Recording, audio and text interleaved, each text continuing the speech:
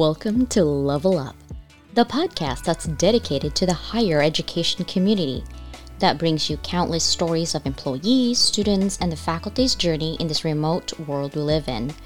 We will explore the many adversity that each one of us experience and share our story to inspire and inform. This is your host, Dr. Leland, a serial educator, an opportunities designer, and a compassionate leader.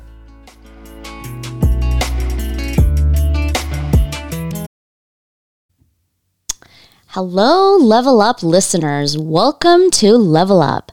Today, I have a special guest. Her name is Randi Bender. Randi, how are you doing today? Great, CJ. How are you today? Good. Tell me a little bit about yourself. Well, I am in New York right now, in my home office. I am a curriculum designer for a company called Dreambox Learning, which is a learning company that puts out a math and a reading program. I have been with Dreambox for about a year. Before that, I was with a company called Reading Plus I was also a curriculum person there, putting out a really fabulous reading program. And love what I do. Feel really lucky and privileged that I have a job where I wake up every morning and feel really excited about sitting down at this desk and doing the work that I do. Wow, that's amazing. I love it. So tell me a little bit about, being with curriculum design for 16 years. What has it been like? I have had quite a ride. I started with a company called Reading Plus when it was a small company and everybody wore a lot of different hats. And when shipping day came, everybody packed boxes. And when it was the day to work on the computer stuff, everybody did that. And slowly over time, that company grew and our jobs became a little more defined. And I kind of rose through the ranks there. I ended my time with that company as the chief content officer. So I really acquired a lot of skills and strategies on how to interact with people along that route. And I'm trying to bring what I learned at that company to my current job. Wow. So as a VP of literacy curriculum and assessment for Dreambox, what does that entail? I'm really curious. Sure. I get this amazing job. I pinch myself every day that I do this. So I get to oversee the creation of curriculum that students will use in the online product. It's the texts that students read. It's the vocabulary that students are acquiring. It's the background knowledge that we're building through those texts. And we create this incredibly rich environment for them to become more proficient readers, to build their background knowledge, to expand their vocabulary. And we hope to become inspired, engaged world citizens who love to learn. Wow, that's actually exciting. I'm excited for you. I'm like, I'm there. I think I'm there. I'm trying to get, I actually, it's very exciting to hear someone outside of just teachers trying to do really dig deep research on the passion for learning, right? The passion for learning. To get that fire built in kids to want to learn and to understand the power of learning, right? Knowledge is power. And all the knowledge of the world is locked in texts. We have to be able to read those texts to understand what the world is telling us from the beginning of time, when people were writing hieroglyphics, to today where you're reading, crazy tweets that people put out with 144 characters. You need to be able to read and to comprehend, understand what that stuff says. And I feel that I'm, in some small way, contributing to helping young minds become thoughtful thinkers, objective thinkers, being able to question and understand if they're being fed fake news or real news, to really understand what they're reading. So that's why I feel inspired each day to come to work. Critical thinking is amazing. I love that. Critical thinking. Yeah. It doesn't come boxed up. I wish it was like, here's the critical thinking skills that you can get. I tried to create a class right now. It's called Managing Your Boss that has critical thinking skills in it. So I'm excited about that. Now, can you tell me a little bit about the ones that you design and develop for Reading Plus with the designation for the Johns Hopkins University? Sure. Reading Plus was awarded an ESSA Strong designation by Johns Hopkins. The reason why is we have gold standard studies, published third-party validations that the product really works. I couldn't work for a company that was making widgets. I need to work for a company that is actually building something that works and makes a difference. And we have the validation that shows that. So I'm super proud of that reading program. I sometimes refer to it as my third child. I have 2 daughters and I have my reading program. It's my 3 kids. Yeah, that's true. Now, what traits and skills do you feel are most important to becoming a leader? Oh, I love that question. I think the most important thing you can do as a leader when you're managing people and leading teams is you have to be the manager that you want to have yourself. You have to be able to give the people who report to you on your team the support and guidance and be their cheerleader in the way that you wish your manager did for you. Even if your manager's not doing that for you, you still owe it to the people on your team. I have one-on-ones with my team. I have skip level meetings because I really believe in staying connected. A lot of dysfunction can develop when senior managers lose touch with the people that are a couple of levels below. So I try to maintain that kind of connection. Did that answer your question? I feel like I digressed a little. No, that actually really answered the question. You're right, because when you're leading a team, sometimes you're so inundated with other things that you forget the people you're leading. I think it's people first. And yeah. People are what make a company successful. People feeling appreciated. People feeling that the work that they do is meaningful and it's making a contribution. People want to know that they have a trajectory in a company. That where do they see themselves in 5 years? Is it still with your company? You kind of want that. You want to know that your staff feels that. They're stable. Yeah. And also sometimes sometimes for some people, it's like day in and day out the same thing. There's no excitement. But even though you're doing the same job, sometimes when you have a really great leader, you get excited to come to work. Just like you're so excited to come to work because you know your purpose. You're making a difference. And so that actually makes a difference. Now, how would you translate that as a leader? Like, what does leadership look like to you when you lead others? Like, how do you get them excited? Well, I think the first thing you want to do is model the kinds of behaviors and the kinds of attitudes that you want to see in the people who are on your team. I try to bring enthusiasm all the time, even on the days that I might be dragging, or even on the days that I'm struggling a little. I always want to have that aura of positivity. That's not to say that you want to mask problems from your team. You want to be as transparent as you can. When there's a problem, you want your team to work on that problem to fix it. You need to convey that. I've tried to emulate the behaviors of leaders that I thought were doing a great job, people who maybe were my managers or other people's managers that I admired. The consistent qualities that they had were honesty and transparency and clear objectives and understanding what the mission of the team was and how that mission fit into the company's overall strategy. That's true. Transparency is a big thing because people sometimes get told you got to do this, but they don't know why. Exactly. I think you want to understand why you're being asked to do something.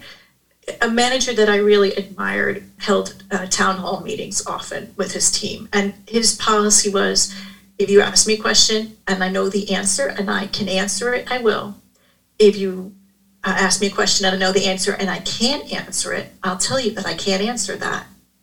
And if I don't have the answer, I will find it for you. And I think that just kind of bucketing the responses that he could give to his team, people respected that. People understand that sometimes managers, executives can't share certain things, right? For their proprietary information or things or some kind of negotiations going on, they can't share that. But he was transparent about that. Yes, something's going on, and I can't share that with you right now. I so respected that.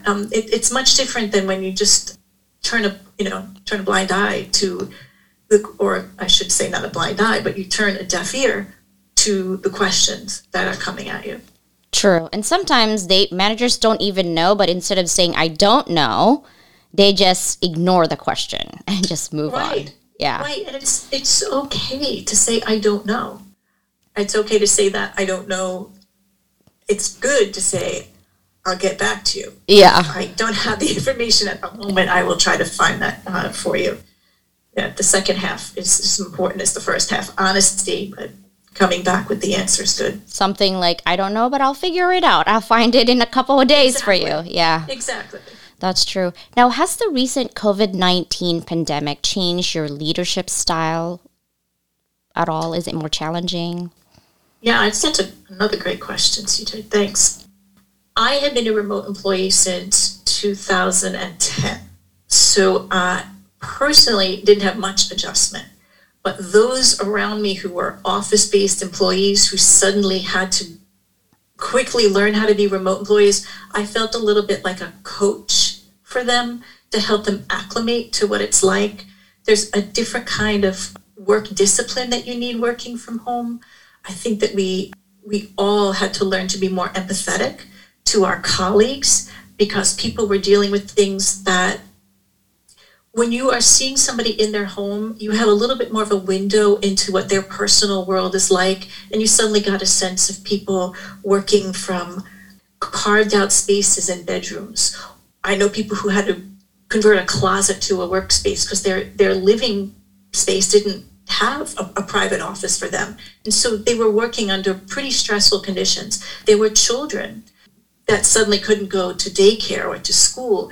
As a manager, you have to reassure people, it's okay if the baby's crying. Go take care of the baby and we can meet later. Or why don't we put the baby, have the baby sit on your lap while we meet. We can help you entertain the baby during the meeting. Pets. How many meetings have you been in the last 2 years where someone's cat walks across, the vision in a Zoom meeting, right? It's like, you've got this incredible view of your colleagues as real people and not just this 9-to-5 coworker that you know only in one context. You saw people in their true environment as they really are. And some people really struggled and we had to rally around them and help. How to encourage people to take vacation. People were afraid to use PTO during COVID. So even if you're not going to go away, you need to take some mental health time, right? Don't accrue 300 hours of PTO in a year and let it roll over for 3 years. You have to take the time that you are entitled to recharge, rejuvenate. All of that was kind of lessons we learned during COVID. Yeah, I hear you on that one. My husband's working remote for 15 years, probably more. He's always just traveled to work when he needed. But for me, I've always been a hybrid, meaning sometimes I work remote, sometimes I'm driving around or I'm in the office. And I actually quit being a dean on ground because of COVID, because my kids were at home and it was just chaotic, right? But I'm privileged that I have my own office. I actually have two. I have this, which is my podcast room, and then my office. But pets, oh my gosh, my bulldogs are so loud, okay, when they breathe. They snore while I'm doing my classes. Like, I can't kick out my baby. She will have a fit. And you're right, pets are there. I have 4 dogs. And, my kids, sometimes they sing when I'm actually teaching. I'm like, can you be quiet for a minute, And they're not even small children.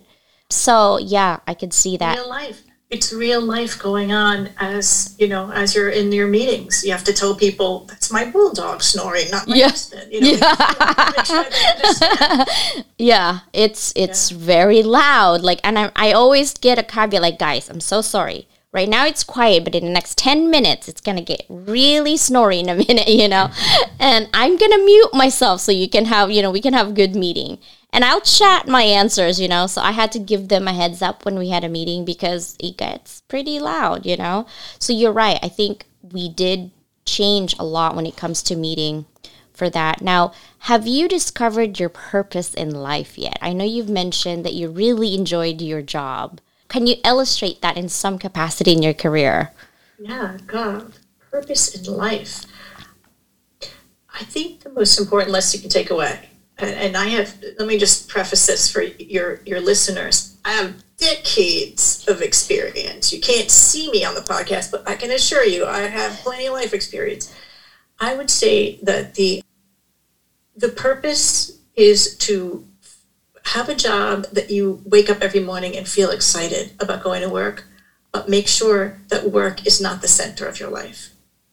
Work cannot be, it should not be the main thing that keeps you going. You're outside your 9 to 5, that's your real life. That's where your friends are, where your passions lie, where your interests are. Work should be enjoyable and satisfying, but real life happens out there. That would be the lesson that it took me a long time to realize. Yeah, work to live, right?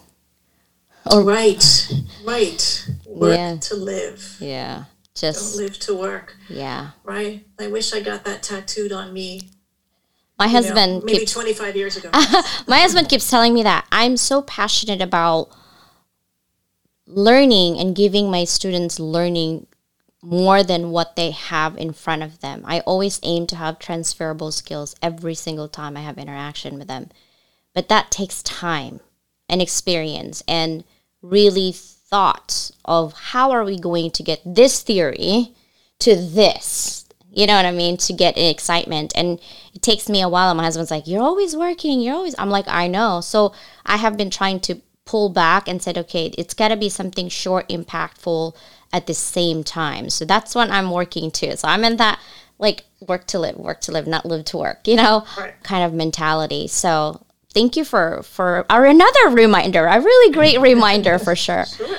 Do you have a lifetime career goal? If anyone was listening, like, okay, what kind of career can I change? Like, have you changed careers in the past 20, 30 years? I have. I started my career as a journalist. I went to school for that. And I worked on Wall Street, journalism sphere. And like kind of had this epiphany, like I didn't find it satisfying. I woke up one morning and realized I was not doing anything to make the world a better place. I was maybe making some people have more money in their pockets, but I was not helping the world be a better place. And by luck and the stars aligned, and I found a job where I could make a difference in people's lives by helping them to become literate, to read in a way that could change their lives. I just, by chance, found this job, and it was like an epiphany. It was, I woke up, and I've been awake since. It's like work has to be meaningful in a way that you feel that you are making a difference in people's lives. For me, that is what drives me. And that was a total shift for me. Wow. That happened, 20 years ago. And I'm so grateful that change happened. You couldn't have told me when I was a young person coming out of college that that's where I ended up. I thought, work on Wall Street, and I'm going to, set the world on fire and become a famous writer and write lots of books. No satisfaction. That for me, maybe for someone else that could work, not for me. What about your career that inspires you? Currently or in the past? Overall, currently, in the past, what about it? As I mentioned, I've been around a while. I am inspired by seeing more women in roles of leadership in companies across the board. I still think we have a long way to go. I think we need more women on boards and in C-suite.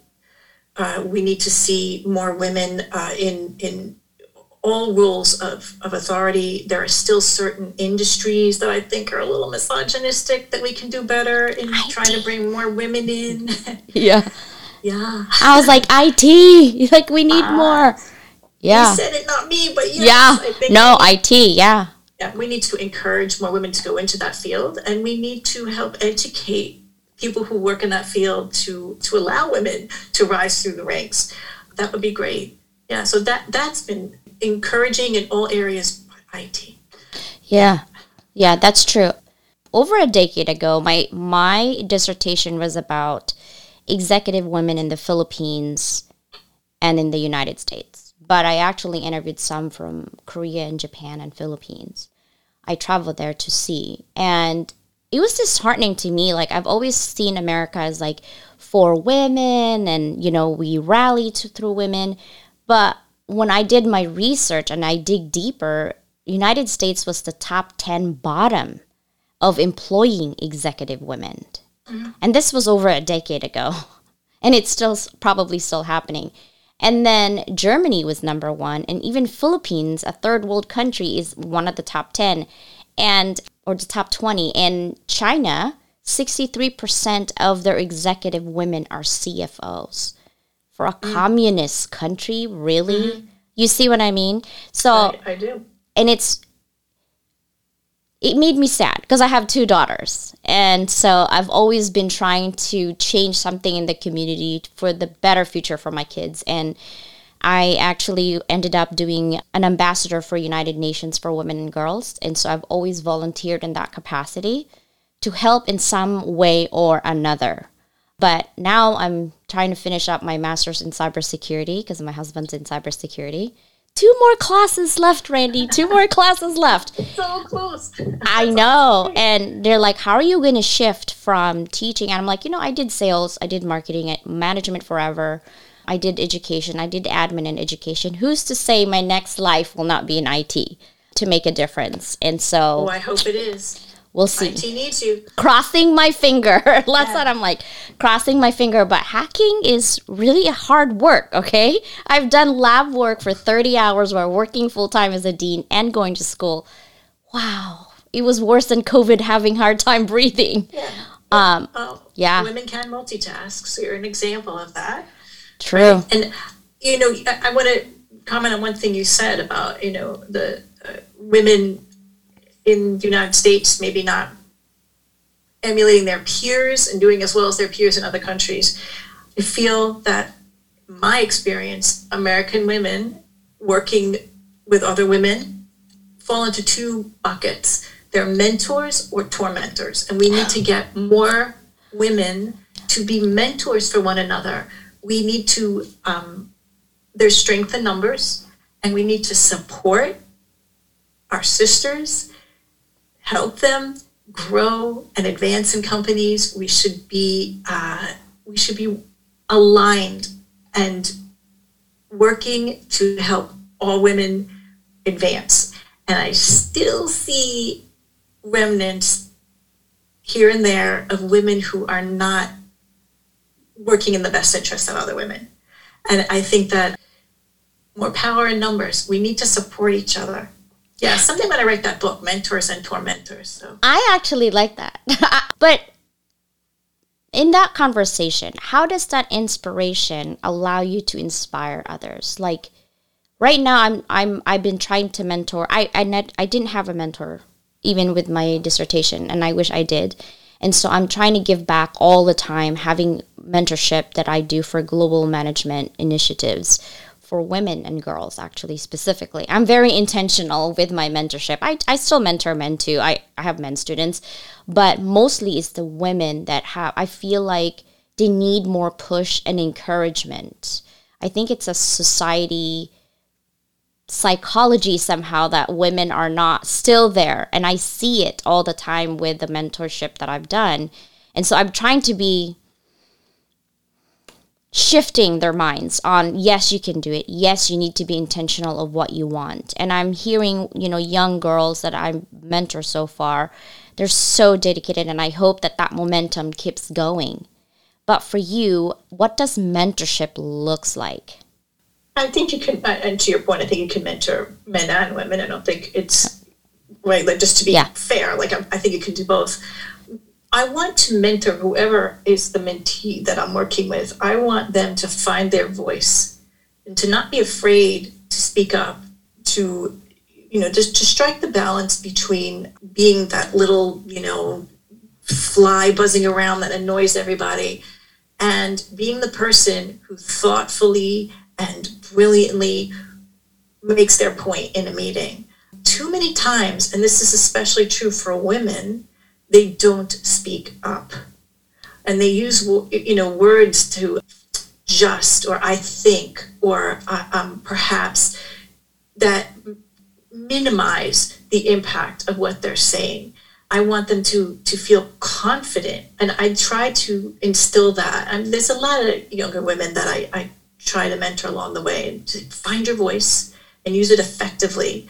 And don't in your own mind diminish your impact and what you can bring to a company. I think that we have to help build up women and make them feel like real participants in the process, be it in the workplace or in politics or wherever, right? We are more than 50% of the population, and we should be reflected in the boardroom, in the Oval Office, wherever. Like, women should be represented and speak their truth.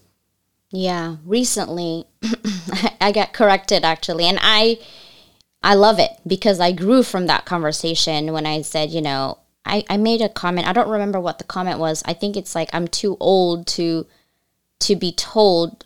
It was about micromanagement, and I said, I'm too old to be micromanaged. And she's like, no, CJ, how about you said you're too mature and experienced rather than saying too old? I'm like, you're right. It's the words that I'm choosing to say. In my head, it was okay, but you're right. In the other people, they're like, too old. What? Yeah. Well, yeah. Those labels that we put on ourselves, right? Or I'm too competent to be micromanaged. I'm too experienced, which is the word that you use, right? That's a great way to describe why you don't want to be micromanaged. I don't think it's age or culture or socioeconomic background. Mm-hmm. None of those things play into it, right? Yeah. And nobody should be micromanaged. Like, that's as an aside. Like, micromanagement is killer of innovation. It's killer of innovation. Yeah. I totally agree. And it's an insecurity on the part of the manager. Yeah. And it's still happening.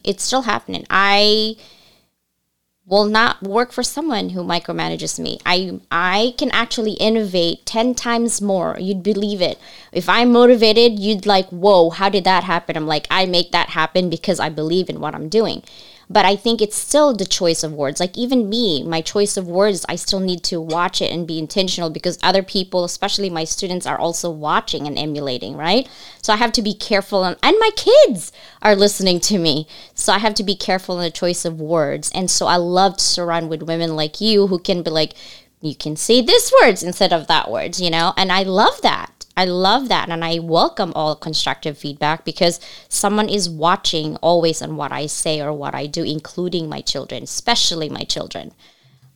It's the language that you use, and it's your body language too, right? Women, if you're in a meeting and it's a passionate argument with you and someone else about some work-related thing, and some women will start fiddling with a necklace or like doing things, and you want to sit leaning forward in your posture of authority and knowledge, and believing in what you're saying. I try to mentor people. Like, that counts, especially in the world of Zoom, where everybody is on camera looking at each other. Like, your body language matters, how you hold yourself, how you speak, right? Where is your voice coming from? Like, all those things matter for women. And where your voice comes from, is it high? Yeah. Versus the tone. Yeah. The tone. Yeah, exactly. And that class that I'm actually doing it says attitude is everything, right? It is. Yeah. I think it is. And so, confidence. Yes, and I'm hoping that this class actually that I'm putting in, it's really out there for now for free to see how people are doing what they're doing. It's being self-aware of what you're doing. Managing your own self before you can manage others is what I'm trying to do with this class. Even though the title says managing your boss, it's really an opposite, because I want you to be self-aware of your learning style, your conflict management style, your personality. Those makes a difference. When you know who you are as a person, you can't get shaken, whatever the situation is. But if you don't know and you're kind of second guessing yourself, like you said, you're not confident on those Zoom calls or even conversations, right? or in person. Right? Yeah. And I can't wait to listen into that class. Yeah, I'm hoping, and I have some people from India that's taking it. I'm like, yes, because I need feedback as much as I can. But what do you think leaders can do to promote success in their teams? Well, I think for starters is to be present and available. A former leader of mine did something that I would try to do. He managed a lot of people. He had a very large team, and he held a town hall once a month. And if you celebrated your birthday in that month, you got to go to the town hall that month, and he had engaged with you. You could ask him anything. And it was his way of connecting with the broader company, and it was individuals' chances of talking directly to the leader. I think keeping your finger on the pulse of what the workers are doing is really important, and not just your direct reports, but their direct reports, and even down the line. That's effective leadership. When you become detached and removed from what's going on in the day-to-day operations, I think that's a recipe for disaster. So I stay in touch, and coming back to the idea of being transparent, being available. I have one-on-ones once a week with every person that reports to me.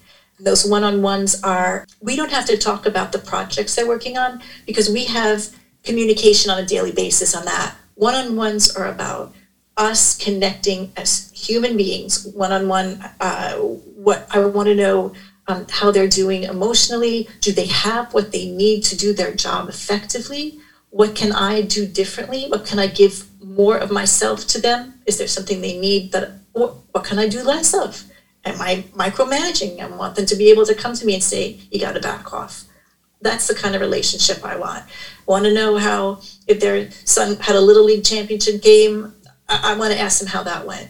If their daughter's graduating, I want to ask how the graduation party was. I want to know them as people, and I want them to feel comfortable to talk to me like a human being. That's what one-on-ones are for. Work stuff, you have a Slack channel and you check in with your team. Yeah. On a daily basis, how the work is going. This is a chance to get to know them as people.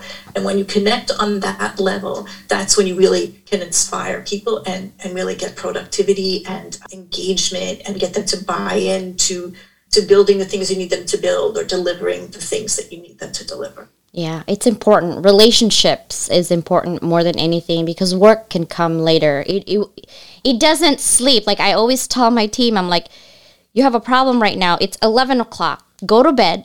We'll deal with it tomorrow, because it will be here tomorrow. Don't worry about it. It's not going to go away. Yes. Yeah.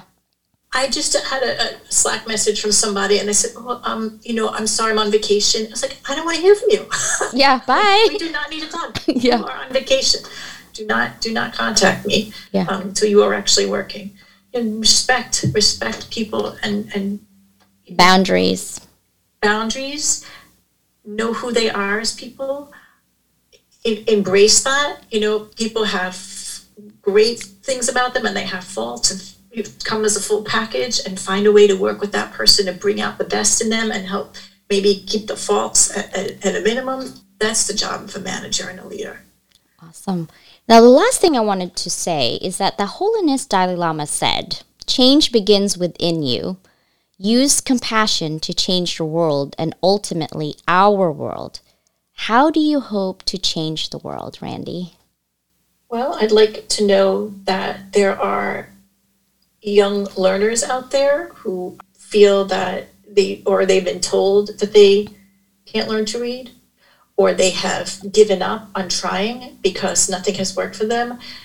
I want to believe that the work I'm doing will make a difference in their lives, that we can show them that literacy is a goal that's well within reach for all learners. We have a tool that can help them. So if I can do that, if I can touch the lives of any struggling reader, child or adult, I feel like I've made a difference. And that's in the product side of things that I do. In the people side, I hope that the people that report to me find passion in what they do, are learning and growing in their roles, find a path that fulfills them, and that path may still be here working with me, or it may be a different path, and I wish them well. The idea is to create a worker that would, blossom, and sometimes they need to go elsewhere to take their career to the next level, and you have to smile and wish them well and hope that they take something that you gave them with them to the next role. So if I did a little of that too, I think I'd be happy. I think that maybe the Dalai Lama would be happy too. Right? Seriously, he literally said, I'm part of NSLS, it's the National Society Leadership Success, I believe, and it's like 1.5 million. It's the biggest society, national honor society in the United States, actually. And I was listening to Dalai Lama about, like, at the end of the day, we're all brothers and sisters. It doesn't really matter who you are and what you're doing, but being compassionate to other people, because you don't know what walks of life they're going through at the time of adversity and conflict, is the best human needs that you can give to others.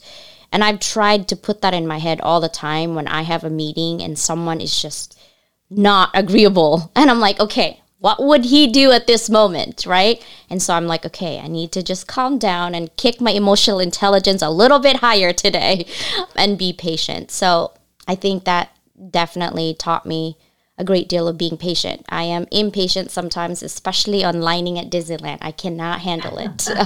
But I think that challenges everybody's patience. Yeah, but even with the queue, I'm like, I can't. This is 40 minutes I just wasted right now, standing doing nothing. And my husband's like, would you rather be working or would you rather be looking at people and just enjoying the day?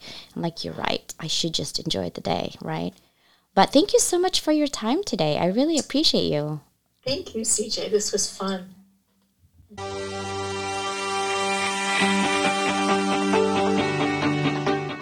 Thank you for listening to my podcast today. If you want to be a guest on my podcast or have questions, email me at levelupbydocleyland@gmail.com. Doc Leland spells DOCLEYLAND@gmail.com. I will see you soon in my next episode. Stay connected, informed, and inspired. Until next time.